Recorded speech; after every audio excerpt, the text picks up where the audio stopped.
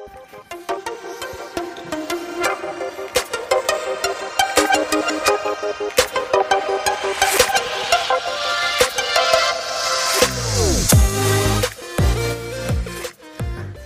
everyone, welcome to Chip It and Chill, the anime podcast, the podcast that celebrates all things anime and everything that's included within the hobby, within the media.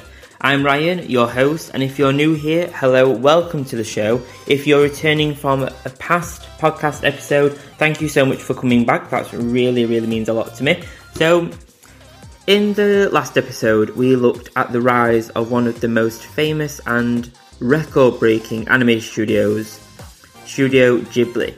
The studio is one that has created some of the most iconic cinematic anime ever and helped to change the face of anime movies in general overall and helped change the types of stories that were being told, although no studio really has ever matched the type of creativity and aesthetic that the studio has, because it's so different to normal anime. I say normal, but not anime in the Ghibli way.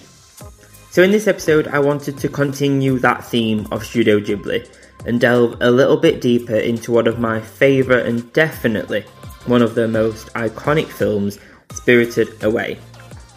I'll be going through some of the weird and wonderful facts about the movie, such as Easter eggs, tiny details, and facts about the creation and production of the movie that broke multiple records. I won't be covering some of the story. We covered quite a bit of the story last time in the Rise of the Studio Ghibli Studio last episode, so if you do want to check that out, get a bit of a refresh on what the movie's about, head back an episode, check it out, give it a listen, head straight back, and we'll dive straight back in. So, to start us off, because this is a different kind of format of show, we're trying something a little bit different here, more fact-based, more fun fact, Easter egg-based kind of show. So I'm going to start off with some really basic facts about the show, about the movie, and then we'll dive into the more meaty facts. So the film was released in July 2001 and was directed by Hayao Miyazaki himself, which wasn't rare within Studio Ghibli, but it definitely became a moment when he decided to direct one of his films. So the film broke all previous records for almost a full year and brought in an audience of over 23.8 million people and revenue of 30.8 billion yen, which is nearing around 223 million euros. So that beat the Titanic and became one of the greatest box office hit smashers of all time in Japan and was an enormous hit overseas as well. So this film also became the first animated film to ever win a Golden Bear at the 52nd Berlin International Film Festival, and the following year it won the Oscar for Best Animated Feature at the 75th Academy Awards. So it won award after award. It really did absolutely smash it out of the park. So fact number one is the fact that this film had no script whatsoever at the time of production. I would have always thought that the Studio Ghibli films were meticulously thought out, with every detail planned out. However, this is not the case when it comes to how Miyazaki works in general with his films. The film was created with no script in mind and started production while the storyboards for the movie were still being made. So instead, he likes to let the film develop organically, which is a method he uses for all of his films. So it wasn't really anything special for Spirited Away, but isn't that interesting? That's so strange. So Miyazaki told Midnight Sky, it's not me who makes the film makes itself and I have no choice but to follow, quote unquote, which is a really interesting view on your creative project. So I always find it difficult to start a project without a plan and actions kind of laid out. So I find it interesting that one of the most iconic movies ever made was created in this way. So I wonder how this affected the speed and progress of the project, and also I wonder how many scenes ended up being cut from the movie if this was the process. How differently could the story have gone if they decided that the film feels like it needs this or it needed this instead. I wonder how many decisions were made in order to develop the film with no script. So fact number 2 isn't specifically Spirited Away themed, but I had to include this one. So the New Yorker newspaper once called Miyazaki the amateur of anime, quote unquote. And I had to include this fact because I found it super inspiring. One of the world's most iconic and famous papers called Miyazaki the amateur of anime, and no matter what anyone says, you do you and work hard and prove all those people that doubt you wrong. And that is exactly what he did. Look at the legacy and the studio that he built. And I wonder if the person that said that at the New Yorker really regrets that now. So fact number 3 is attention to detail. Now we all know that the Studio Ghibli films have a level of detail in there that is super, super nice. Like the sounds that are used, if a table's knocked, the chopsticks will fall over and the little zippers will catch the light, things like that. But there's a level of detail that I didn't actually think was I didn't think they were so realistic as what they are. So the Studio Ghibli films are praised for attention to detail. And these details even go down to the details of how the main character Chihiro does certain mundane tasks, such as putting on her shoes and then tapping the front of the floor to make sure they fit properly, like you do as a kid, to make sure your toes don't, you're not outgrowing them too much, too quickly. Or the fact that when her parents shout her, she doesn't reply until the second time, which is something that reflects how average 10-year-olds often don't actually reply for the first time, every time. It's quite childlike to just kind of be in your own world and you don't actually realise you're being shouted for. So early on in the film, the dad also says that the car has a 4-wheel drive, which is entirely true for the type of car he is depicted driving. He is driving a first-generation Audi A4 sedan, complete with the trademark Quattro 4-wheel drive system. So it's not just a car, and he's not just saying that for effect. That car that he is depicted driving does actually have the system inside that has 4-wheel drive. I think that's so interesting that they even went down to that level of detail. So fact number 4 is all about the river spirit, that stink spirit that comes into the bathhouse. So the stink spirit that is cleaned by Chihiro in the bathhouse was actually inspired by Miyazaki's experience of cleaning his local river. So he said during an interview, "My local river, and there really was a bicycle. It was stuck in there. 10 of us wrapped a rope around the bars and slowly pulled it out. We really cleaned up the river and the fish are back. That's why I added that scene." And we just mentioned the attention to detail, and he just spoke about how him and his friends, or 10 others, wrapped a rope around the bike, and that is exactly how Chihiro removes the bike from the stink spirit. Or was it the thorn? I think it was the thorn, and she wraps it around that and it pulls it out. So it's interesting that his real life experiences affect the scenes in the film. I think that's so nice. I think we get a little bit of an introduction and an insight into his activities outside of Ghibli, and we always love Environmental Warrior. Thank you so much for cleaning up the river. That is awesome. I absolutely love that. And I think it's nice that that's portrayed, the artist's life is portrayed in the films that we love. So fact number 5 is all about the names of the characters and how they're actually done. So the names of the characters are a reflection of what they are, and that's quite a traditional trope in storytelling and character naming conventions, that their name reflects something. But I think there's an interesting way about how Miyazaki did it specifically with his characters. So Bo means little boy or son, Kamaji means old boiler man, Yubaba means bathhouse witch, and Zeniba means money witch. The heroine Chihiro means 1,000 fathoms or searchers, and while her worker name Sen just means 1,000. So I think it's really interesting that they are specifically what their name says. So it's not something obscure and it's not something related to them but obscure. No, it is, their name literally reflects what they actually are. So that's an interesting way of doing it. I wonder why it is so literal. Is it because the film originally was or is kind of depicted towards 10-year-olds to watch the film? Is it to make it quite literal for them? Or is it something just quite a nice fact of their name is what they are? I would be quite interested to see if this naming convention flows into the other Ghibli films. How are the naming conventions done for other characters? Are the other characters' names their literal physicality and personality? Is it specifically their job or their role or who they are? Are other Miyazaki films done in this way, or is it specifically Spirited Away? I think that's something I'd really like to delve into. Maybe in another podcast we'll look at another Ghibli film and see if there are any similarities there. So fact number 6 is all about two very different worlds colliding here. So the American voice actress for Chihiro played Lilo out of Lilo and Stitch also. And I loved Lilo and Stitch, the movies and the cartoon series that followed after them on Disney as a kid. And I never actually linked these voices together because, why would you? Naturally, that's quite...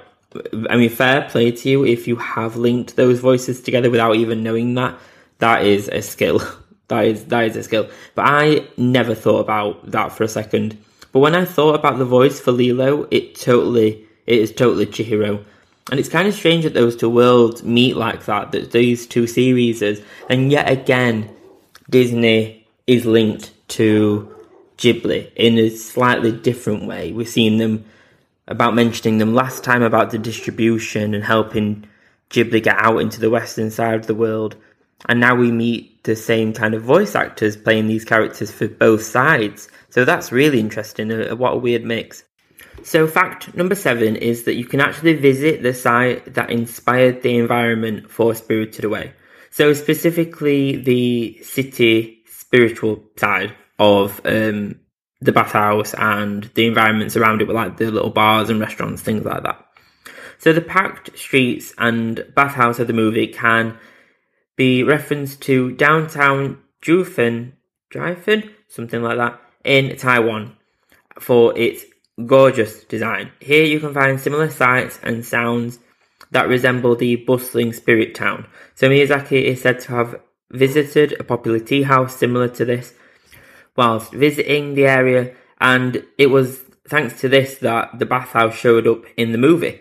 So that's really interesting that yet again we start to see these real life links, real life references to the environment and its characters and who is introduced into the stories. It's really interesting to see this level of real world detail going into the movies. So the next fact number 8, is something that I thought I would have been able to have found out really easily somewhere, but it's never actually been confirmed by Ghibli or Miyazaki himself, and that is the flow of time. So it seems that actually no one at Ghibli or Miyazaki really has confirmed how much time Chihiro spent in the spirit world. Studio Ghibli producer Toshio Suzuki reckons it was about 3 days, based on the dust and the leaves in and around her parents' car. But it's hard for anyone to know for certain, especially as the passage of time seems to change as one passes through the tunnel into that spirit world, that like brick tunnel. So what do you guys think? I think I'd agree and say that it would be at least 3 days because of how much the grass had grown around the car. And think about the layers of dust. Dust doesn't accumulate that thickly in like one day. But then there's a different side to that, isn't there? So is it 3 days in the spirit world or is it 3 days in the human world? How quickly does time pass in each area? What is the time difference? It's a little bit when you travel around the world and there's different time zones, that kind of idea. But how quickly, is 3 days in the human world actually 10 days in the spirit world? We see the night and day sequence in the spirit world, but how is that specifically represented in the human side? Is 1 night 3 nights? I think that's interesting. I think that's bizarre that that's not being confirmed by Ghibli. So that's open to complete interpretation. So fact number 9 is all about a look inside each of us. And that's not as soppy as I really mean that to be, but it's nice. So Miyazaki reportedly created the characters Chihiro, Yubaba and No Face, one of my favourites, to represent 3 different sides of the person, so a single person. So No-Face reportedly represents the darker personality traits that we all struggle against, like obsession and greed. So that's reflected in the gold coins that he produces and the food that he consumes and how large he gets due to that greed. And apparently No-Face was actually named No-Face to emphasize that people are multifaceted beings who are more complex than you would know by judging them on a single aspect of their character. So that's interesting. So that's quite a deep look at the human psyche and personality traits and each person's view of the world and how we view other people. That's really interesting that level of psychological thought went into No-Face and how he was depicted, or they were depicted, in the film. I absolutely love the No-Face character. Towards the end, where you see them on the train and with the Money Witch at the end, it's so cute. I absolutely love them. I want to cuddle them. I find it adorable, especially when the train splashes No-Face when he's running for the platform. It's so cute. So cute. I want one. So fact number 10 is all about the sense of Ma. So the moments of quiet and calmness that are dotted around the movie, such as the moments where Chihiro is looking over the sea on the balcony, or eating a rice cake, or the scenes on the train, are called Ma by Miyazaki. So which translates more literally to interval or emptiness. So these are to let the viewer take a moment and enjoy the movie and its characters, instead of there being constant action and tasks being done and movement throughout the film. So in an interview with Roger Ebert, Miyazaki explained the usefulness of these. So I quote, "If you just have non-stop action with no breathing space at all, it just becomes busyness. But if you take a moment, then the tension building in the film can grow into a wider dimension. If you just have constant tension at 80 degrees all the time, you just get numb," unquote. I always found the moments like that in the film, the Ma moments, has been something that's quite quintessentially Ghibli. There are always these moments where you see them, quite an emphasis on the mundane or normal moments of life in the Ghibli movies. So we see people cooking or putting on their shoes or laying a table, or we see these really putting the washing out in Howl's Moving Castle, for example, where Sophie puts the washing out. There's so many little moments in the films, and a lot of people can find these really boring because nothing is happening, and a lot of people think films have to be so jam-packed now. Look at the Marvel films; they're so packed with stuff that I find them almost tiring to watch, and they're quite a task to watch. Whereas I think the Ghibli films, because of this flow of calm and emptiness and these intervals, they become so much nicer to watch because we see these characters take on these tasks. They put their shoes on like we do. They enjoy these moments of just normal life. And I think that also can help us romanticize our own lives a little bit and the tasks that we do. It's nice to see these moments of our own lives, our own daily lives, be reflected in these films in such a nice anime style. So this episode has had a little bit of a different format to the rest of the episodes, but I think it's been interesting to see the hidden details and some of the thought processes behind the characters and the environment, and see the thought processes that Miyazaki kind of went through and his team went through to develop these detailed moments in the film and all these interactions, and see how these films were produced with no script, for example. That is just crazy to me that these films were made and with no script or not thought too far in advance. And yet they still won all these awards. It became a record breaker. It became their most iconic movie. And yet the process was completely organic and completely not left to random, but they were left to just happen by themselves almost. I've really enjoyed looking into all the different facts for this film. I enjoyed looking at these kind of facts anyway for things I enjoy. So it's been really nice looking into this much detail for a Studio Ghibli film, following on from last week where we looked at Studio Ghibli anyway as a studio. I think this is something that I would like to maybe carry on. Would you guys like to see a 10 facts around Sailor Moon, a 10 facts around Howl's Moving Castle? I think I will make maybe a 10 facts series, and we'll see how it goes. I really enjoyed it. I hope you've enjoyed it as well. So just a few little outro bits. So I have a brand new Patreon that launched this week. A club for fans of the podcast and fans of my Etsy shop as well. So a new monthly club where you can receive physical and digital goodies along with exclusive updates and loads more.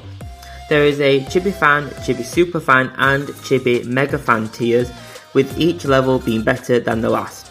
With the Mega Fan tier including 3 physical prints, fan requests, exclusive voting power and Patreon shoutouts on this podcast and loads more.